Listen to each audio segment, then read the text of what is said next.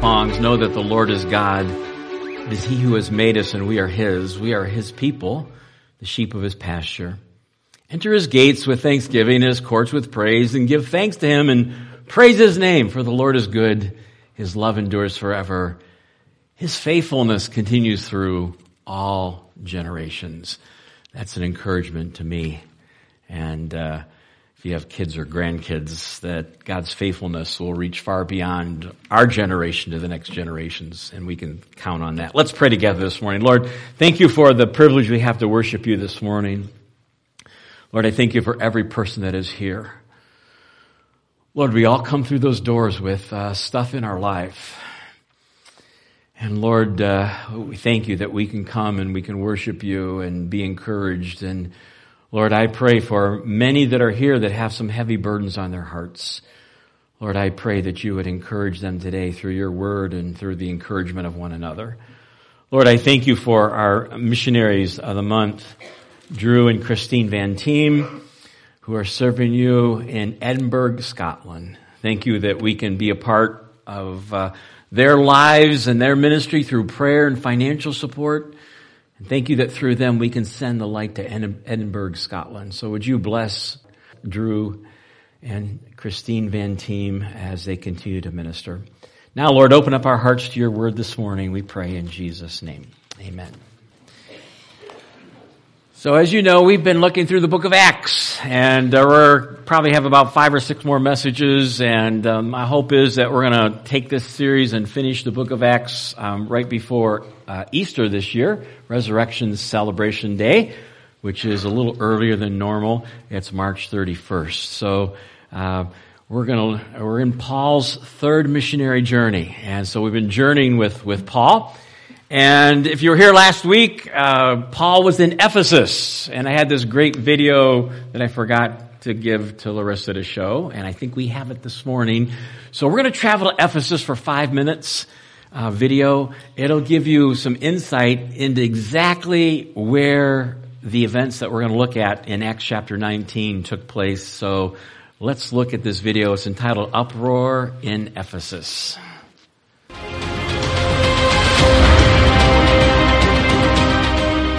In the 1st century AD, Ephesus would have been capital of the Roman province of Asia and would have been a major bustling commercial center, with some saying it was the 4th largest city in the empire after Rome, Alexandria, and Antioch.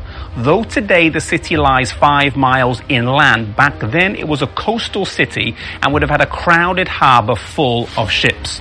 The streets would have thronged with people from many different countries, and being a key commercial center meant it was a promising ground for missionary work. While Apollos was preaching in Corinth, Paul fulfilled his promise to return here to Ephesus and preach the gospel here on his 3rd missionary journey. During this stop in Ephesus, Paul met some disciples and asked them if they had received the Holy Ghost, to which they responded they had never even heard of the Holy Ghost. He asked which baptism they had, and they said they had John's baptism. He then taught them about the Holy Spirit and baptized them again. This is one of the few accounts in the Bible of someone getting rebaptized, and lays a biblical precedent that when new truths are learned that are significant and life-changing, that rebaptism can be appropriate. After this, Paul began, as was his custom, preaching in the synagogue. But when opposition arose, he left and went to the school of Tyrannus and continued there for 2 years. He did not just teach and preach here in Ephesus, but the Bible says in Acts chapter 19 that there was manifestations of supernatural power as people were healed of certain diseases and evil spirits were cast out. This display of power was more powerful than anything the inhabitants of the city had seen, especially those who worshipped the dominant goddess of the city, Diana. Many people were converted, and the Bible records that the books of those who used to practice magic were collected and burned, totaling 50,000 pieces of silver worth. Large numbers were converting, and it was causing concern, and after 3 years of ministry from 54 to 57 AD, it would reach a climax. In this city was a great temple to the goddess Diana. Being a Greco-Roman city meant it had both cultures present. Diana was her Roman name and Artemis was her Greek name. And in the city there were some, notably Demetrius, who made quite the business selling silver replicas of Diana. Accusing Paul of damaging his business and the popularity of the temple of Diana, he roused up the masses against him. Gathering here in this theater, which had seating for 24,000 people, they dragged Gaius and Aristarchus before the crowd as they couldn't find Paul. Paul was the one they wanted though, and when he heard about the commotion, he wanted to come to defend the truth, but his friends prevented him from going.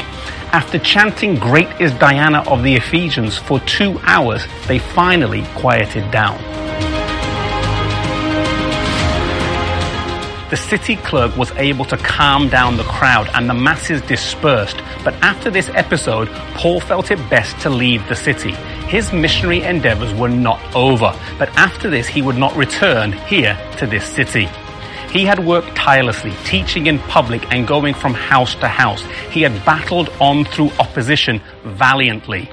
He would later write a letter to the church here in Ephesus, the book of Ephesians, from his prison house in Rome. Paul did not choose easy places to go and evangelize. This city of Ephesus was a hotbed of paganism and commercial activity. Yet Paul chose this as one of the places he spent 3 years. It could be argued today that some people choose easy places to go on mission trips or evangelize, but Paul did not.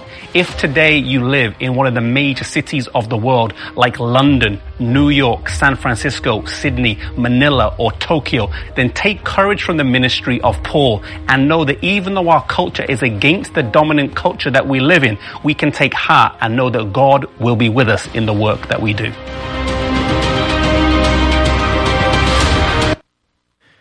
Well, that gives you a good overview of what we're going to look at this morning.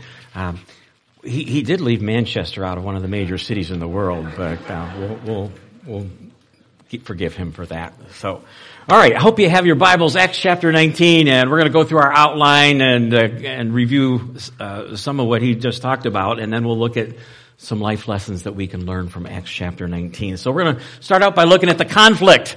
One commentator said, wherever Paul went, one of two things happened. Either a revival happened or a riot happened, and sometimes both. And in Ephesus, what happened was both happened.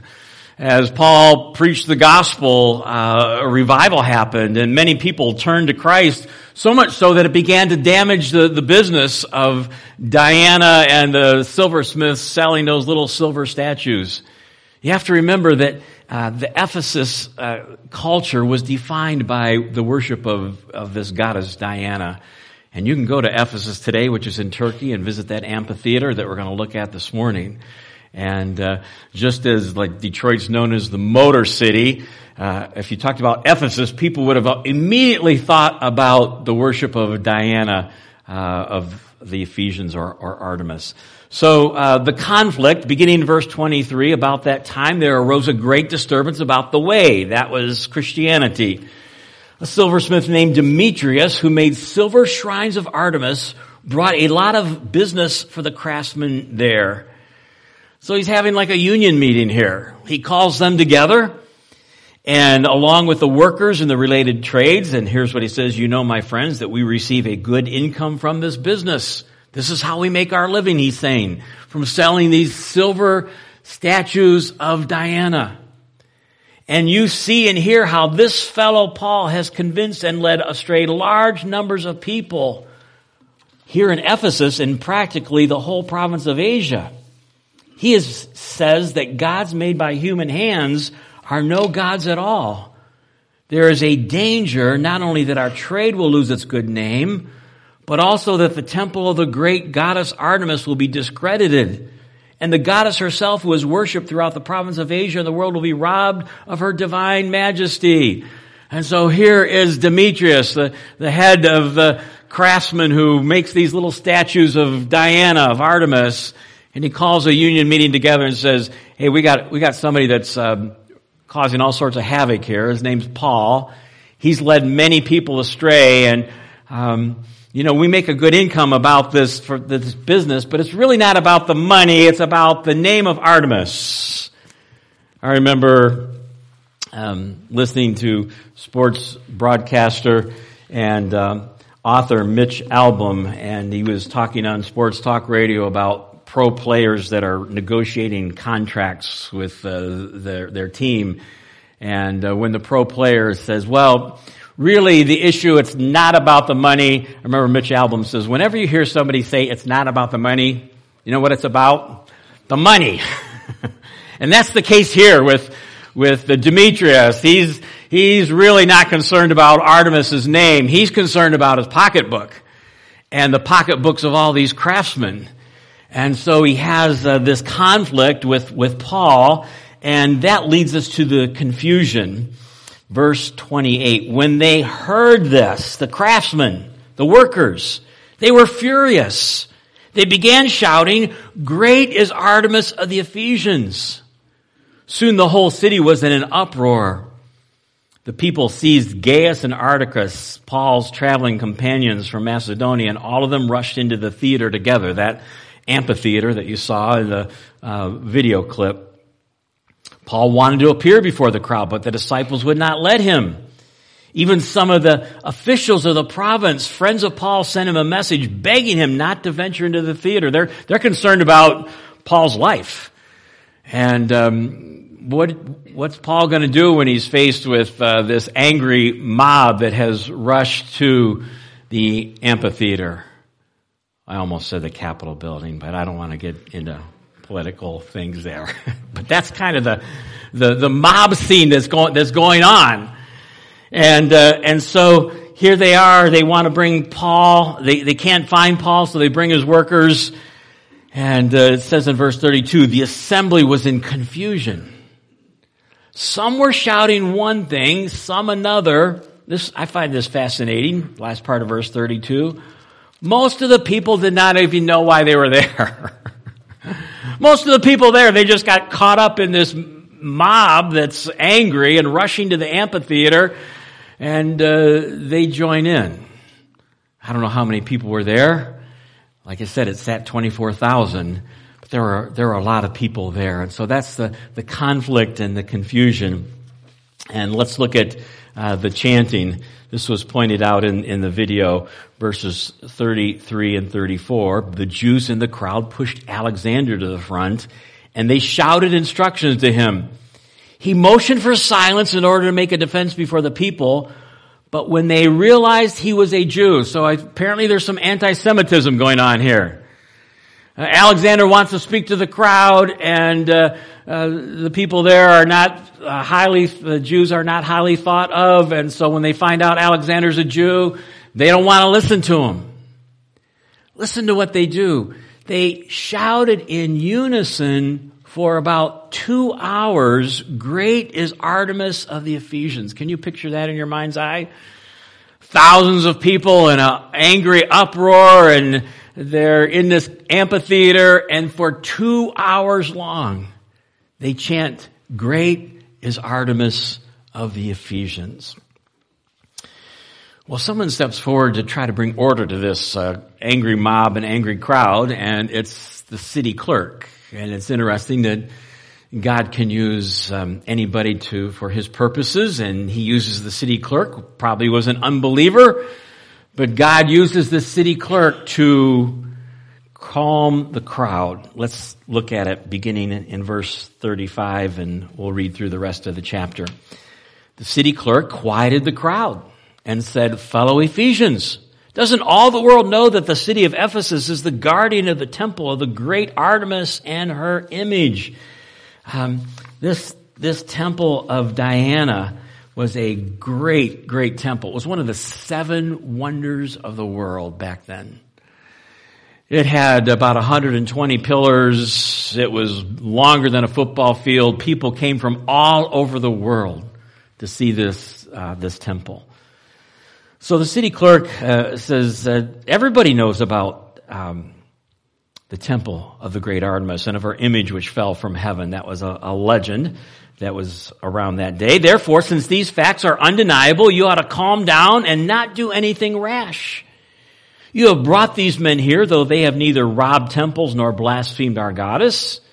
If then Demetrius and his fellow craftsmen have a grievance against anybody, the courts are open and there are proconsuls. They can press charges. This isn't going to be solved here. You can take this through the court system if you want to. Verse 39, if there is anything further you want to bring up, it must be settled in a legal assembly. Here's this key phrase that really quieted the crowd and turned things around. As it is, we are in danger of being charged with rioting because of what happened today. So one of the big things in the Roman Empire was Pax Romana. And you could have self-rule in your region, but if there was trouble, if there was rioting and difficult things going on, then guess who's going to get involved? The Roman Empire is going to get involved. And the heavy hand of Rome is going to come hard on these people. And so the city clerk says, hey, we're in danger of getting Rome's attention, and they're going to send some more reinforcements here, possibly, if we don't quiet down. In that case, we would not be able to account for the commotion since there's no reason for it. After he had said this, he dismissed the assembly.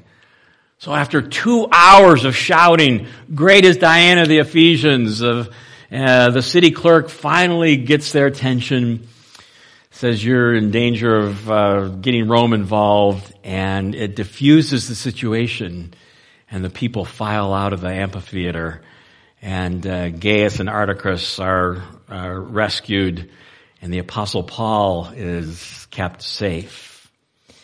Well, let's look at the conclusion of the story, and it really goes over to Acts chapter 20, verse 1. And I like how this ends. Dr. Luke writes, when the uproar had ended, Paul sent for the disciples, and after encouraging them, said goodbye and set out for Macedonia. So I don't know where Paul is during all this, but he wisely doesn't make an appearance before the mob, the crowd. When it finally gets calmed down and settled, he wants to talk to the disciples, the followers of Jesus there, and he meets with them, he encourages them, and then Paul moves on to his next place, his next assignment, as he continues his missionary journey. Well, that's chapter 19 of the book of Acts, and as the commentator said, wherever Paul went, it was revival or riot or both, and in Ephesus, it was both. Paul spent 3 years there, and a church developed there, and later on, as was pointed out, he wrote an epistle, the book of Ephesians, to those believers there. Well, this morning we want to take about 10 or 15 minutes and look at 3 life lessons from Acts chapter 19. So what are some application truths? What can we learn from this passage that will touch our lives this morning? And here's the first one, and I think it's a key one. It's very simple, this truth. Everyone is a worshiper.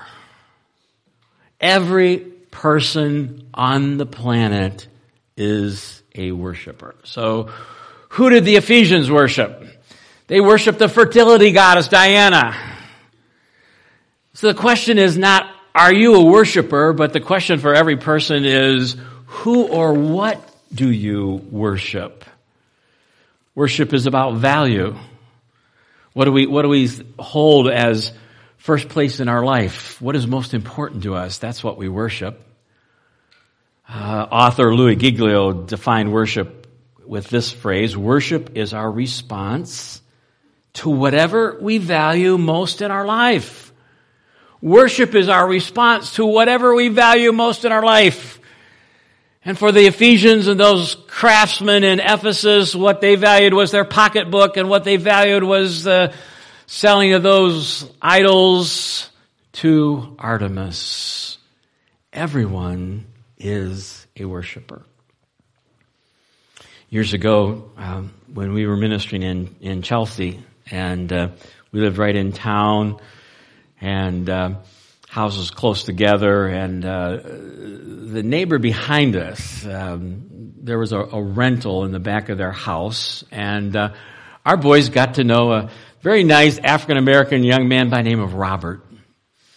Robert was a very interesting fellow. He was probably in his early 20s. And what we began to notice about Robert was that Robert had this beautiful car. This is a long time ago. I can't remember the make of the car, but I remember being impressed with the kind of car that he drove. And what we noticed about Robert was every day. And when I say every day, I mean every day. We would look out the back window, and you know what Robert was doing? He was washing, waxing, and polishing that car every day, and he would spend an hour and a half to 2 hours on the car every day. Now, I'm not saying, only God knows our hearts, I'm not saying Robert was worshiping his car. What I'm saying is, it obviously was a very, very high value in his mind. He valued that car, and he spent a lot of time every day on his car. Andrew Sullivan, not a believer, in New York Magazine writes, "Everyone has a religion. It is in fact impossible not to have a religion if you are a human being. It is in our DNA and has expressed itself in every culture and every age." Ecclesiastes says God has put eternity in our hearts. That's why the Ephesus 360 missionaries who focus on unreached tribes in the farthest places on the planet, whenever they go into a tribe that has probably had no contact with any white person or American culture of any kind, they find out that they are worshipers. They somehow have some value system, and they've come up with ideas of how the world began, and they worship someone or something. It's usually nature. And Ephesus 360 comes in and translates God's word into their language and begins to start from creation and go to Christ and teach them, let me tell you, you're worshiping the creation, and let me introduce you to the Creator. And his name is Jesus. And so every person is a worshiper. In our American culture, our worship becomes much more sophisticated, the things that we value the most. For some, it could be sports. Super Bowl Sunday. Nothing wrong with Super Bowl Sunday. I love sports. I'll be watching the game tonight. But for many, it's become an idol. 68 million Americans will bet $23 billion on the Super Bowl today. Sports. It could be pleasure. Many people worship pleasure, and they don't believe in the afterlife, and so their mantra is eat, drink, and be merry, because tomorrow we're going to die. We're only going to go around once in this world, and so grab all the gusto you can. That's called hedonism. And so people worship pleasure. It could be our work. It could be our family. We need to love our families intensely, but God demands first place in our life. And so it could be the human body, it could be hobbies, whatever it is. Everybody is a worship. And so the question is not do we worship? It's a question of who or what do we worship. And for those of us that know Jesus, what does God say? You shall have no other gods before me. I want you to love the Lord your God. What's the greatest commandment? Matthew 23, Jesus says, love the Lord your God with all your heart, with all your soul, with all your mind, and with all your strength. The Bible says he's a jealous God, and he demands first place in our life. Well, let's look at the second life lesson, and the second one is this. Many in our world today have misplaced passions. And so this is really related to the first issue of everyone's a worshiper, and what happens. We misplace our passions in the wrong areas. For those in Ephesus, it was 2 hours of chanting to the great goddess Artemis of the Ephesians. God created us to have passions and to be passionate. But many people misplace their passions, even religious people. And Paul talks about the Jews in Romans chapter 10, Verses 1 through 3, he writes, "Brothers and sisters, my heart's desire and prayer to the God for the Israelites is that they may be saved." Paul had a great burden for the Jewish people. He was a Jew himself. "For I can testify about them that they are zealous for God. But their zeal is not based on knowledge. Since they did not know the righteousness of God, they sought to establish their own. They did not submit to God's righteousness." So Paul says, the Jews are zealous. They're very, very religious. They had 613 do's and don'ts that they added to the law to make sure that they didn't break the law. And Paul says they have great zeal, but they don't know the Savior. They don't know Jesus. There are many people like that today. Zealous. Jehovah's Witnesses are certainly zealous, aren't they? They're come knocking at your door to door. The Mormons, everybody takes a 2-year missionary trip if you're a Mormon. They're zealous as they don't have the truth, the knowledge of true salvation. And so many people today have misplaced passions, and that's certainly the life story of the Apostle Paul. When he writes his autobiographical section, talk about misplaced passions, he writes in Philippians 3, if someone else thinks they have reasons to have confidence in the flesh, in themselves, I have more. Circumcised on the 8th day of the people of Israel. I was of the tribe of Benjamin, a Hebrew of the Hebrews.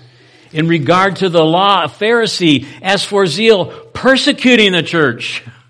Paul was zealous. He just didn't know the truth until he met Jesus on the road to Damascus.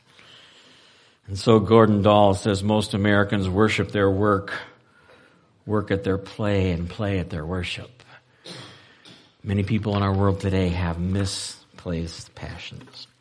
Well, the last one this morning, and it's from Acts chapter 20, verse 1, that concluding section of the we spilled over into chapter 20, where it reads, "When the uproar had ended, Paul sent for the disciples, and after encouraging them, said goodbye and set out for Macedonia." Here's our third life lesson. We all need encouragers in our lives. Every one of us needs encouragers in our life. And I've said this dozens and dozens of times, but in my 42 years of being a pastor, I've never had anybody make an appointment, come into my office and say, "Pastor, I'm way too encouraged this morning. I just can't take it." Everybody needs encouragement. And so that's part of our job. We're here to worship God and learn about Him, but we're also here to encourage one another. And so we all need encouragement in our lives. The word literally means to pour courage into. In Hebrews 3:13, the author of Hebrews says, "Encourage one another daily as you see the day approaching." This is to be a regular practice in our life. So we all need encouragers, and we all need to be encouragers to other people. So how can we do that? I made a list of 6 ways, practical ways. Just in our context here. Number 1, your presence. You just being here this morning, and by being here saying that worship, fellowship is important, it's a high priority, is a great encouragement. Just showing up is an encouragement. Number 2, our words. Proverbs says death and life are in the power of words. You can destroy someone with your words, or you can, as Ephesians 4 says, we're supposed to what?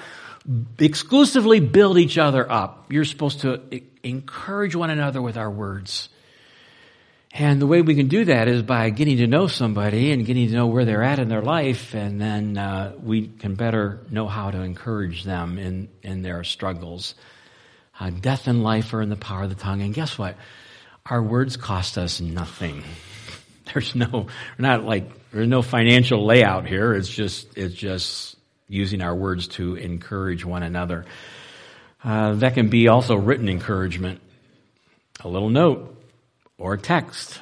And most people don't write notes today, but some people still do. And the good thing about a written note is that, and I've done this many times, you can put it on your desk or somewhere in the kitchen or on the refrigerator. You can read it over and over and over again.